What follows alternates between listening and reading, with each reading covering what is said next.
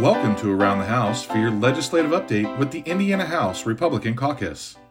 What do pet food, electric cars, hockey, and pharmaceuticals all have in common? Each are part of the state's latest economic development announcements. In just over a week, businesses announced more than $2 billion in economic development investments and plans to create over 700 new jobs. Fishers is having a record-breaking year.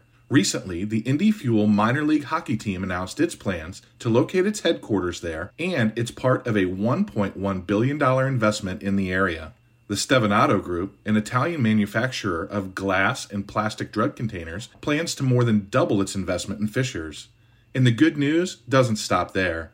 Diamond Pet Foods recently selected Rushville to locate a new $259 million distribution center, and State Representative Vermilion of Marion says General Motors is planning a $491 million expansion in Marion to boost its electric vehicle production.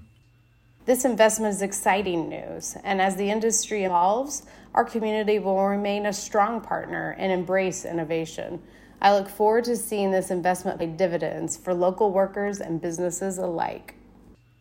State Representative Bob Morris of Fort Wayne and chair of the House Commerce, Small Business, and Economic Development Committee says the state's solid infrastructure, low cost of living, strong business climate, talented Hoosier workforce, and central location make Indiana a destination for Hoosier families and businesses alike.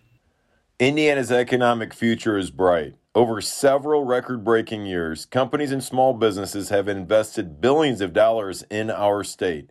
It's a truly remarkable accomplishment that benefits each and every Hoosier.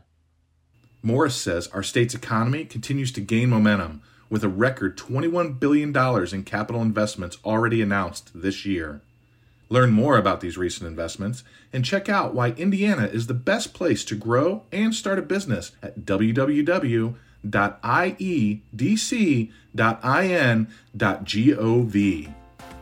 This has been Around the House with your legislative update from the Indiana House Republican Caucus.